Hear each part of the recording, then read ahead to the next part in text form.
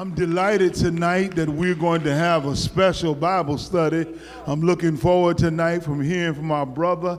He has gone through some things and God has delivered him and blessed him.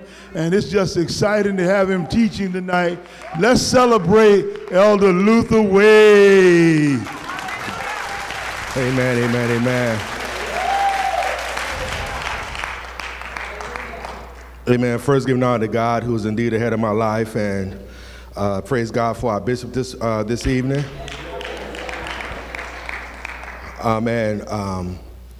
I don't think he knows this, but this is an early birthday present for me because I turn 45 tomorrow, and so the opportunity to be able to minister God's word is there's no better gift to a preacher than the opportunity to minister God's word, amen. And so I feel privileged and just honored to be able to stand before you tonight. Now, I led with that song because I've been in a reflective mood recently. And part of this reflection, God has taken me back to the origins. I've gone back to my origin story, so to speak. You know how every superhero, not saying I'm a superhero, but every superhero has an origin story. Spider-Man was bit by a spider. Bruce Wayne witnessed Batman witnessed the death of his parents. So my origins as a minister, that was the first song I sung right before I preached my first sermon. And the scripture that I'm coming from is the scripture that I preached my first sermon from. And I wonder why God was doing this. And this text, I revisit this text every now and then.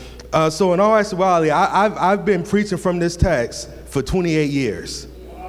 For 28 years, I've been dealing with this text.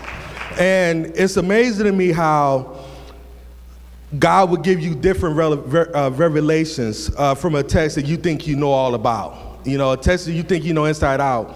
So I hope you was blessed by what God has given me as I was when he was giving it to me. So I would like to direct your attention to Ephesians, the 6th chapter, verses 10 through 20. Ephesians chapter 6, verses 10 through 20.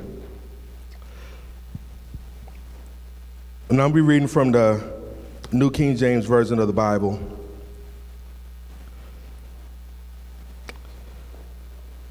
And the Word of God reads along this wise: Finally, my brethren, be strong in the Lord and in the power of his might. Put on the whole armor of God, that you may be able to stand against the wiles of the devil. For we do not wrestle against flesh and blood, but against principalities, against powers, against the rulers of darkness of this age, against spiritual hosts of wickedness in the heavenly places. Therefore, take up the whole armor of God, that you may be able to stand in the evil day, and having done all to stand, stand therefore, having girded your waist with truth, having put on the breastplate of righteousness, and having shod your feet with the preparation of the gospel of peace. Above all, taking the shield of faith, with which you'll be able to quench all the fiery darts of the wicked one, and take the helmet of salvation and the sword of the Spirit, which is the word of God, praying always with all prayer and supplication in the Spirit, being watchful to this end with all perseverance and supplication for all the saints, and for me, that utterance may be given to me, that I may open my mouth boldly to make known the mystery of the gospel, for which I am an ambassador in chains, that in it I may speak boldly as I ought to speak. So if I had to tag today's Bible study with a topic, I would tag it like this: standing with tired legs. Standing with tired legs. So as I poured into this text for this particular revelation that God gave me this time, I found it a little strange, because when I preached this as a 17-year-old boy, I preached, let's get ready to rumble. Because 17-year-old boys, we want to rumble. This is the age of, I grew up in the age of Iron Mike Tyson, who said that people have a lot to say till they get punched in the mouth. I grew up in the age of back in this day, I was a big WWE fan, and Hulk Hogan was still big stuff back then, and he was, say your prayers, eat your vitamins, brother, So as a 17-year-old boy, when I looked at this text, I looked at it from very much from a warrior's mentality in terms of fighting. Because what does the Bible say about the young versus the Bible says that the old are for counsel and the young are for war. And so, of course, as a 17-year-old boy, I'm gonna look at this, you know, as a frontline warrior. So then, when I revisited this text, you know, a few years later, it went from let's get ready to rumble to stand your ground. Okay, so as I got a little bit older and now I have kids and everything else, and I'm not necessarily thinking about fighting anymore because I want to be around for my kids. You know, so now when the Lord, you know, allowed me to revisit the text on that particular occasion, it was about standing your ground, you know, standing firm in that which you know is right and that which you know is true. And so now as I went into this text this particular time, and I look at it out of the lens of my life, I get tired, y'all. I've been tired.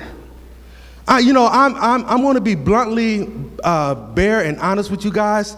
This has been some tough years, and there's been many days that I've been tired. But what God has shown me through this text is tired does not give you a reason not to stand. You know, just because you're tired don't mean you sit down. Just because you're tired don't mean you go to the sideline. When you're tired, that's all the more reason to stand. All the more reason to stand. So as I look, and the first thing I want to really implore upon you all today is don't let your physical condition determine your position. Don't let your physical position determine your condition. You know, one of the greatest, now I'm a big Cowboy fan, much to Bishop's chagrin. He's been trying for over 22 years. One of the Emmitt Smith's, his crowning achievement as a player was when he was playing the New York Giants with the NFC East on the line, has a 20-something yard run, gets tackled, his shoulders popped all the way out of socket. A grade 1 strain of his AC joint. He finishes the game, leads his team to victory, and they win the Super Bowl later that year. That is his greatest achievement. And why? Because he did not let his physical condition determine his position.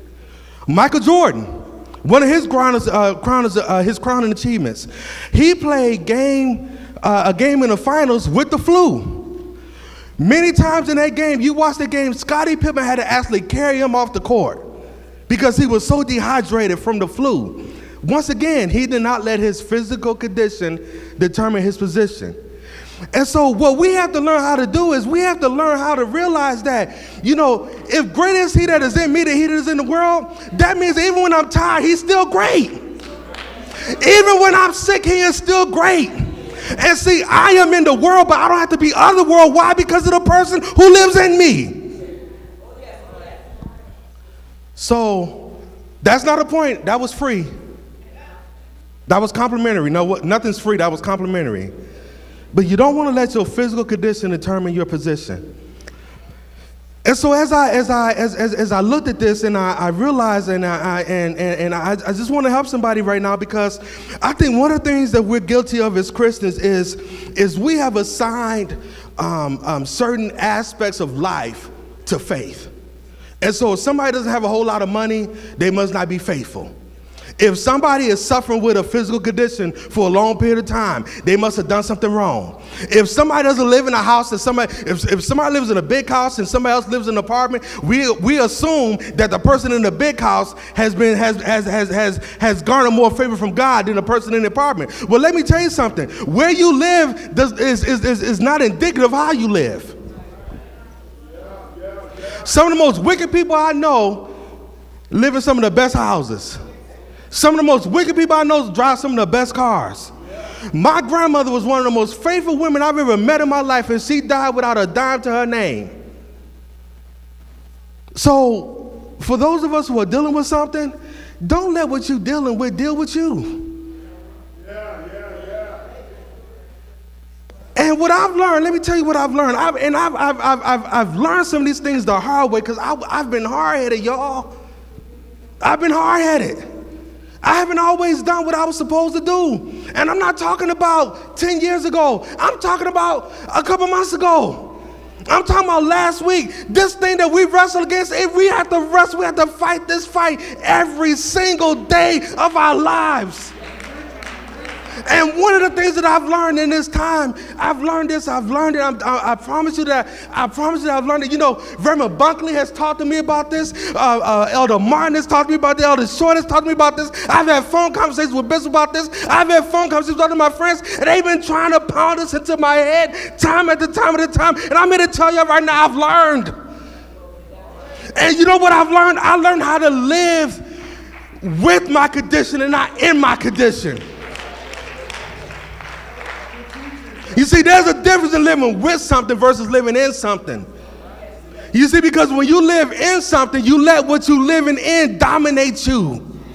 And when you're living in it, you can't focus on anything else because you've allowed what you're living in to surround you and encompass you in a way that you can't see the forest for the trees. But see, when you learn to live with something, you say, I can do all things through Christ who strengthens me. You see, the reason why Paul was able to say that, the reason why James said to count all joy when you fall into diverse temptations, nor to try your faith with the pagans or work with patience. The reason why James was able to say that was because James knew that what ails you should not determine how you live, and that you can find joy in the most joyless of situations. So I want to leave you all with a few points about this, about how to stand with tired legs. And the first thing you have to recognize in standing with tired legs, you have to understand the power of preparation. The power of preparation. Now, when I'm listening to the United States Navy, they fly you off. They flew me to Sand Dog. We call it the Sand Diggity. So I went to boot camp, Hollywood Navy. First thing they do, you walk into doing your P-days. Your first day, you get off that plane. They gather you all up. They take you to this room. They tell you to get rid of all your civilian clothes. You pack them up, and they send them home. And they replace what you came in with what they want you to have. And they give you a uniform. Now, back in Deacon Medina's day, you had to stencil your name onto your uniform. So now they make these patches for you that they just sew them on. But back in our day, you had to actually stencil. Well, first you made your stencil. Then after making your stencil, you stencil your name on your dungaree shirts. You stenciled in black. On your dungaree pants, you stenciled in white. So I was glad I only had a 4-letter name because I got done with my stuff real fast. So they give you this uniform. And when they give you this uniform, each part of their uniform, there's a reason why they gave you that particular part of the uniform. You don't understand it at the time, but you realize later on that there's a reason why they give you everything that they gave you. But one of the things that they're trying to do is they're trying to tell you what you came in as is not going to allow you to make it in this organization that you're in right now. Because see, yeah, you may have had a good upbringing, you may have had a bad upbringing. It don't matter where you come from. It don't matter what neighborhood you grew up in. It don't matter what school you went to. When you come in here into Uncle Sam's military, what you came in with is not enough. We got to give you more tools. You have to be prepared. And so when you look at the first elements of the armor, when you look at these things, it's all about preparation. It's all about preparation. It says, finally, my brethren, be strong in the Lord and in the power of his might. Take on the whole armor of God. That's all about preparation. Because, see, you don't want to go into the battle unprepared. You know, again, being a Cowboy fan and being a big football fan and watching Super Bowls, I remember one year, Thurman Thomas left his helmet in the locker room. It's no wonder why they lost that game. They all-pro running back didn't have his equipment. How are you going to win a game if your running back don't have his helmet? So when it's time for him to answer the call and to go out on the field and play, he missed the first series. Why? He left his helmet in the locker room. I don't want any of us to leave our helmet in the locker room. When it's time for us to enter the game, we need to be ready. And you can't prepare the day of. Your preparation has to have already been had prior to even making it to the stadium. You know, if you're a Sunday school teacher and you walk in on Sunday morning to look at your lesson, and that's the first time you open up your lesson, allow me to be a little grammatically incorrect right now. That ain't no good. And you about to cheat everybody who got up early that morning, coming to church expecting to learn something. Even when I go to work, there are things that I have to do yesterday to be ready for tomorrow. You know, so a lot of times the last like 20, 30 minutes of my work day, I'm preparing for what I got to do tomorrow. Because you know what, really, I mean, the last 30 minutes, if it hasn't got done, you know, in the first 7.5 hours I'm there, it probably not going to get done the last half hour. So I might as well set the table for me to be able to. And seeing back in my day, dinner took time. We couldn't just pop food in the microwave. My mom didn't just pop food in the microwave. My mom had to prepare. You know, there was times for some meals, my mom would be chopping up vegetables and getting stuff ready the following evening. I mean, the previous evening. Why? Because she worked. And then when she get home, she didn't have time to chop and all that other stuff and still get a meal on the table in time for us to eat. Preparation is key. And some of us wonder why we leave the day bruised, because we enter the day unprepared. Because, see, preparation is not just for the big events. You have to prepare for the day-to-day life. You know, that's where some of us mess up at. You know, I know people got married, they put so much energy in the wedding. Put a lot of energy in the wedding. Then the day after the wedding, they realize this marriage is going to be all messed up.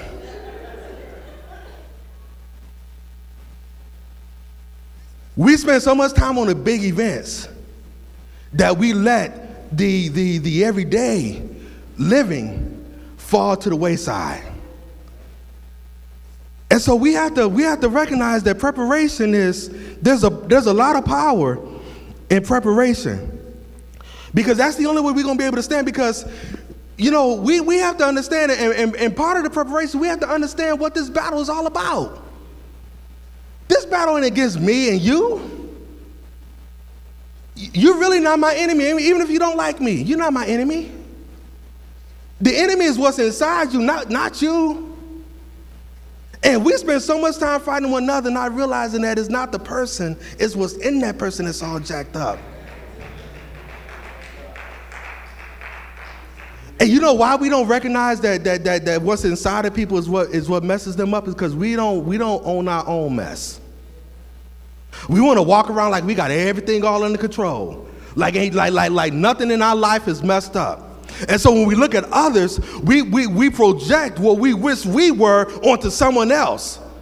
And then we don't like them, and really us not liking them is really not us not liking them, it's really us not liking ourselves. Because you know what I found out? If you are always out to put somebody else down, it's because you really don't feel a whole lot of good about yourself. And so you have to put somebody else down in order to make yourself look better. And you know what? This is what I've learned. I've learned that the people that I'm connected to, whether they like me or not, they are my fellow soldiers. You see, you could be fighting with me and not even know you're fighting with me. Because it's not about how you perceive me, it's about how I perceive me. And the Bible says that what the devil meant for evil, God will turn it around for your good. I'm sure all of us, if we really think about it and look at it, there's been times in our career, there's been times in our professional lives that, you know, the people who had to promote us really didn't want to. You know, I've had people tell me there was a situation. My supervisor, he accused me of trying to choke him.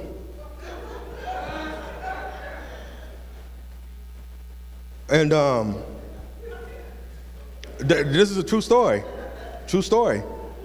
Accused me of trying to choke him. And the reason why he accused me of trying to choke him because I wasn't doing this on purpose, but I was making him look bad. Because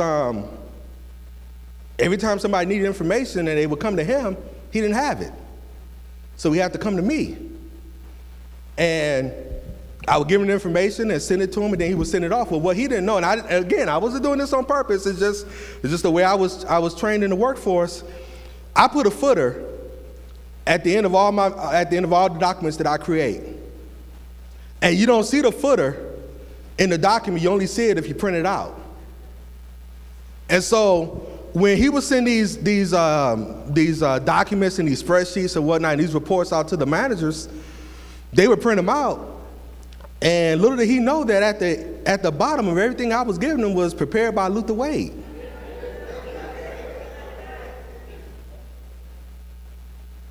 And as time went along, they was realizing that they would ask this guy for stuff and it would take him 2 or 3 days. Then they realized, wait a minute, why are we going to him?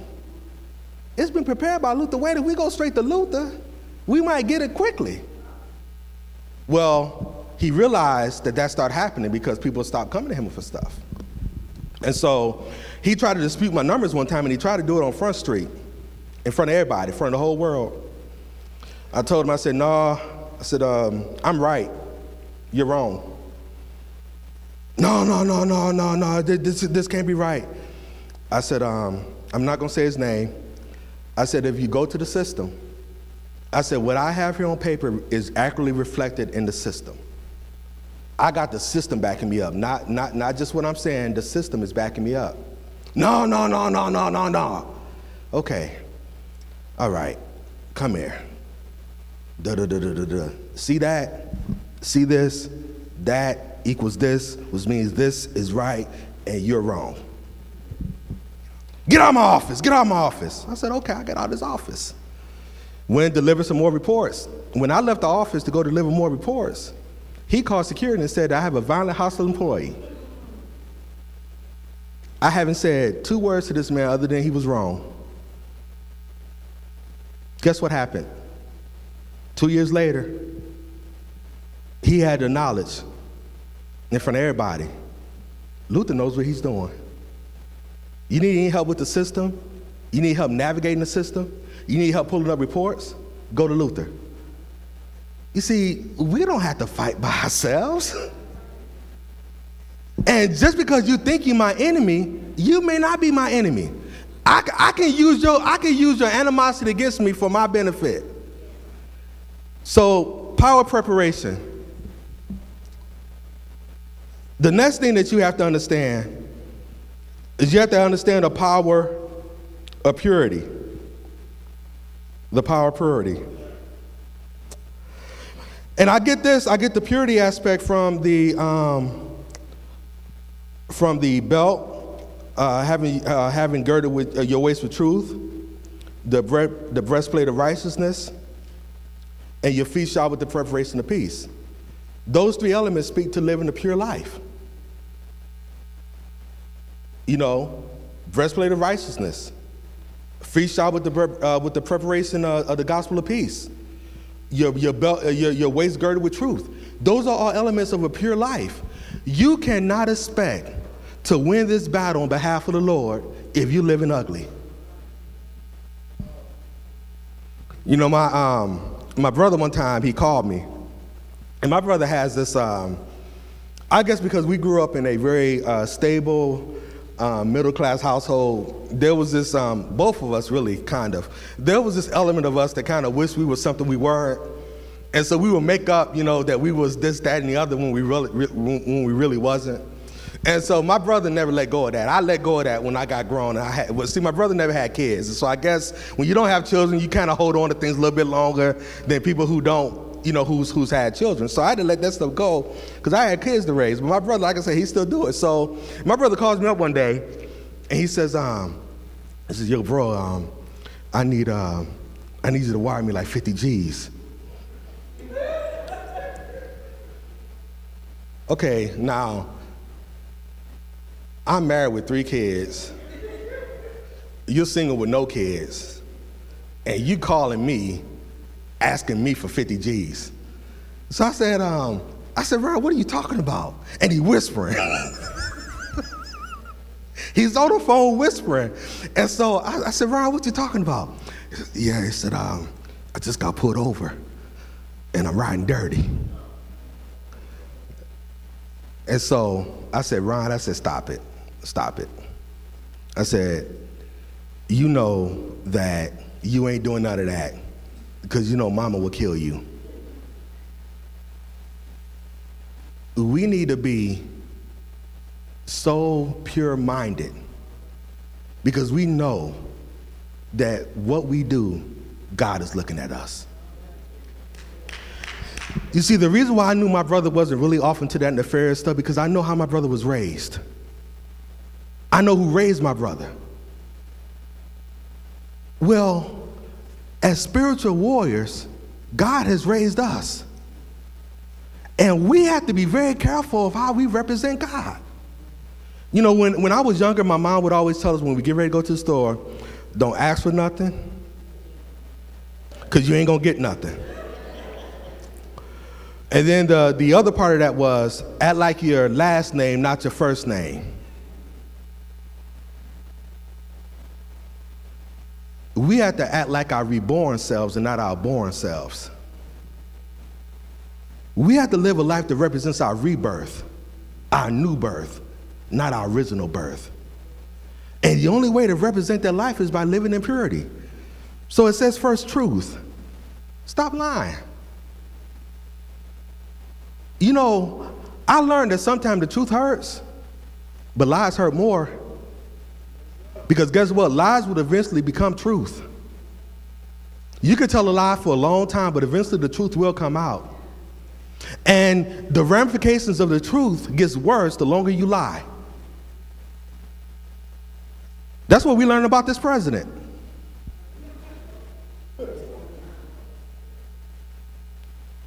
If they had told the truth about the Russians when it was first asked, you wouldn't have 6 people indicted, 3 people already pleading guilty. But because they kept lying and kept lying and kept lying, the consequences of the lie got worse and worse and worse and worse. And we don't have to look to the White House to see the ramification of lies. I'm sure all of us can look in our own house and see the consequences of telling lies. Breastplate of righteousness. Living righteous ain't easy, but it's necessary. And we have to understand that for many people, the only Jesus they will come in contact with is the Jesus that lives inside of us. And we have to live our lives as if we are an advertisement. I go back to my Navy days. When I walked out off the base, when I walked off the ship in uniform, my uniform had to look a certain way. Because number one, I was representing the Navy when I wore that uniform. And number two, my command was also represented because on my left shoulder, my command rocker was on the left shoulder. So not only did they know I was in the Navy, but they also knew what ship or what command I was also attached to. And so anything I did brought shame not just to me, but to the Navy and to my ship. We have to understand that we are representing Christ. And when we mess up, I have no doubt in my mind that if I was to do something wrong in this place, that they're going to write, Luther Wade, youth pastor of Shiloh Baptist Church.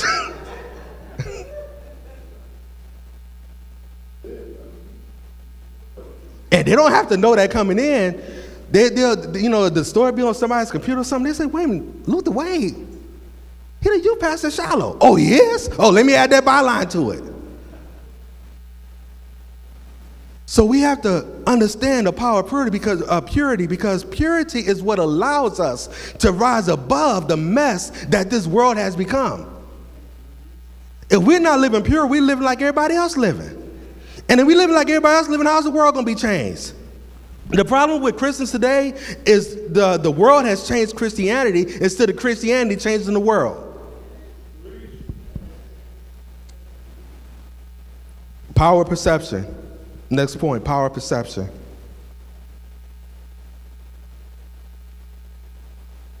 And when we look at the shield of faith, the helmet of salvation, and the sword of the Spirit, it's all about perception. Faith is the ability to perceive that which is not physically apparent. It's to see beyond the physical and see what God is doing in the spiritual. It's to look past the natural and understand there's a supernatural being working out the natural situation. And so although I may not see what's going on, although when I'm looking at is a scar, there's something going on beyond the scar that's going to prepare me to go further in the future. And we can't see that without faith. Without faith, all we see is the envelope with the red line. Without faith, all we see is the empty tank of the gas.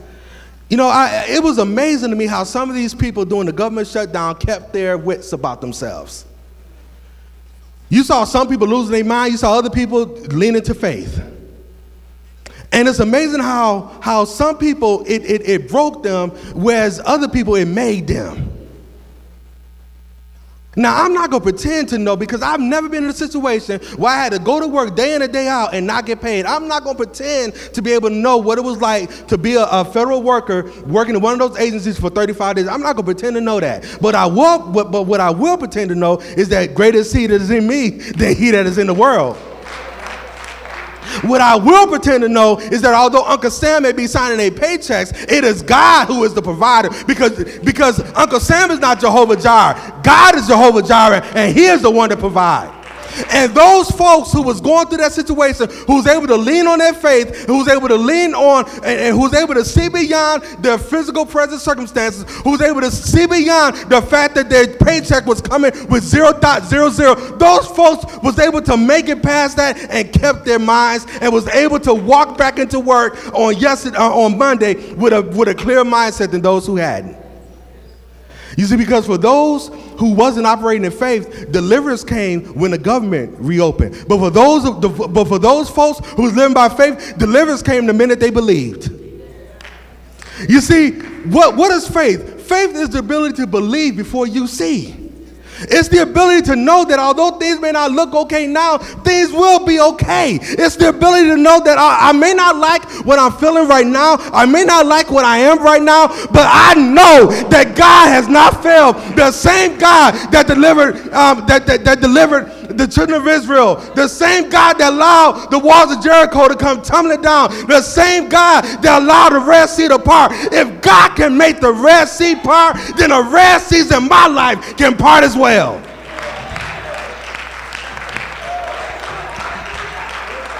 And I don't know about you, my Red Sea is not a body of water. My Red Sea is a season condition. And if God can part a Red Sea, then surely he can allow me to live with a season condition.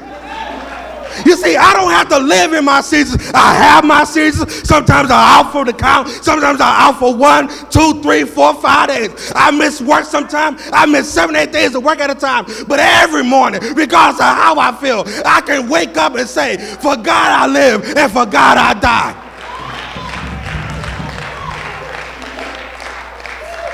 And although I may not have experienced the total deliverance of being season-free, although I'm still taking medication, I know that God is a doctor that never lost a patient. And he has more medicine in the hem of his garment than any pharmaceutical company. Pfizer ain't got nothing on God. CVS ain't got nothing on God. Walgreens ain't got nothing on God.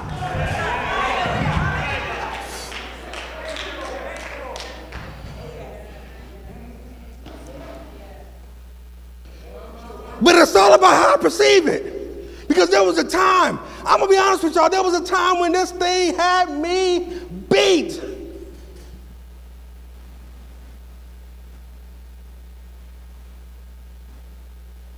Y'all know that I'm a 225-pound bucket of black water. Y'all know I cry. Y'all know I cry. And I'm not ashamed of crying either. It's part of who I am. That's the one thing I thank God for my mama. My mama never made me feel ashamed to cry. Because I know some black mothers, they tell their black boys don't cry.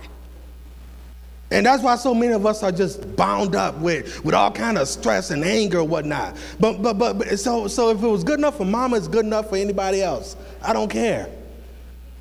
But guess what? I have to learn that even in the midst of going through, I still have to be able to cry tears of joy as well. All my tears can't be sorrowful. All my tears can't be woe is me. It's okay for me to cry because I'm hurt. It's okay for me to cry because I don't like what I'm going through. But also there has to be a time when I cry and I say, thank you, Lord. Thank you, Lord, for sticking closer to me than a brother. Thank you, Lord, for keeping your promise. Thank you, Lord, for being a very present help in a time of trouble. Thank you, Lord, for being an ever-present and faithful God. Thank you, Lord. Thank you, Lord. Thank you, Lord. Thank you, Lord, for allowing me to be able to find peace in a peaceless situation. Thank you, Lord. And when I'm able to call those things that be not as though they were, then what things are not so bad anymore. Because you know what? The reason why things get so bad for some of us is because we make them worse than what they really are. Now, I'm not going to minimize my condition, but I'm not going to maximize it either.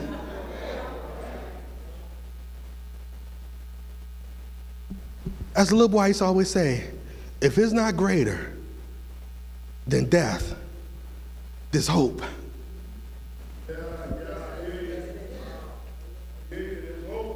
Because I serve a God who overcame death.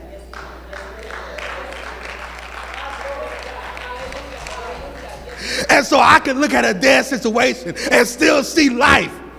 I can look at a dead situation and still see life. I can look at a hopeless situation and still have hope. Why? Because my hope is not built on physical things. My hope is built on nothing less than Jesus' love and his righteousness.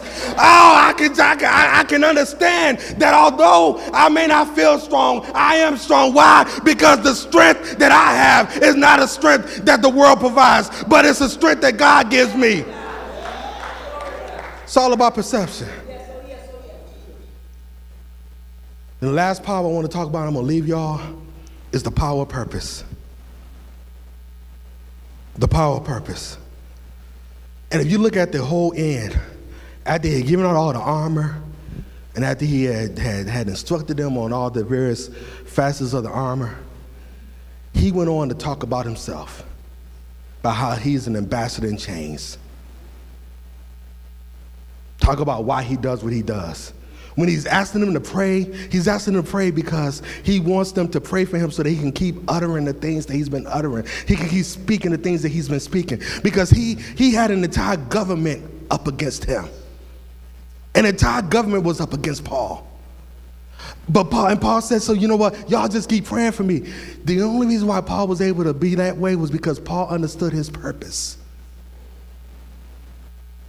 And I don't know about y'all, but one of the great things about living in America, we don't have a government against us, but we are wrestling against principalities. We may not have a city against us, but we do have demons against us. We may not have a county against us or a state against us, but we have some really bad principalities who are looking to take us out.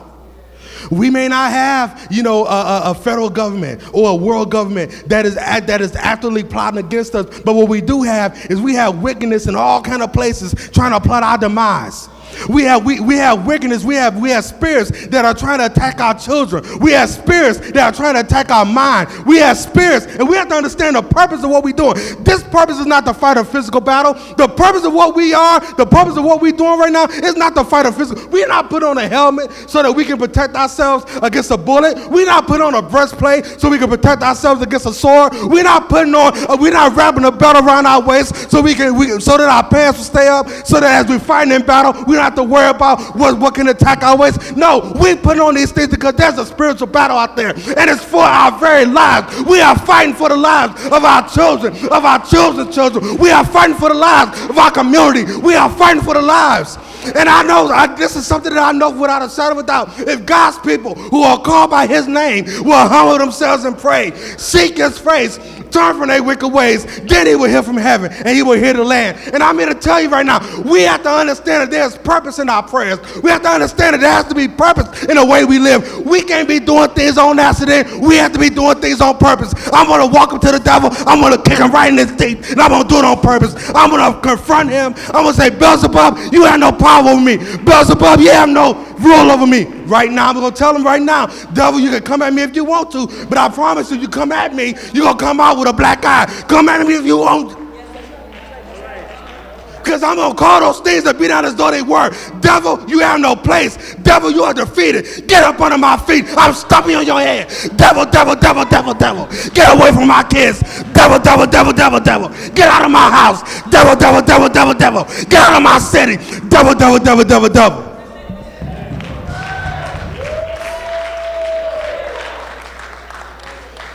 We have to recognize the power of preparation, the power of purity, the power of perception, and our power of purpose.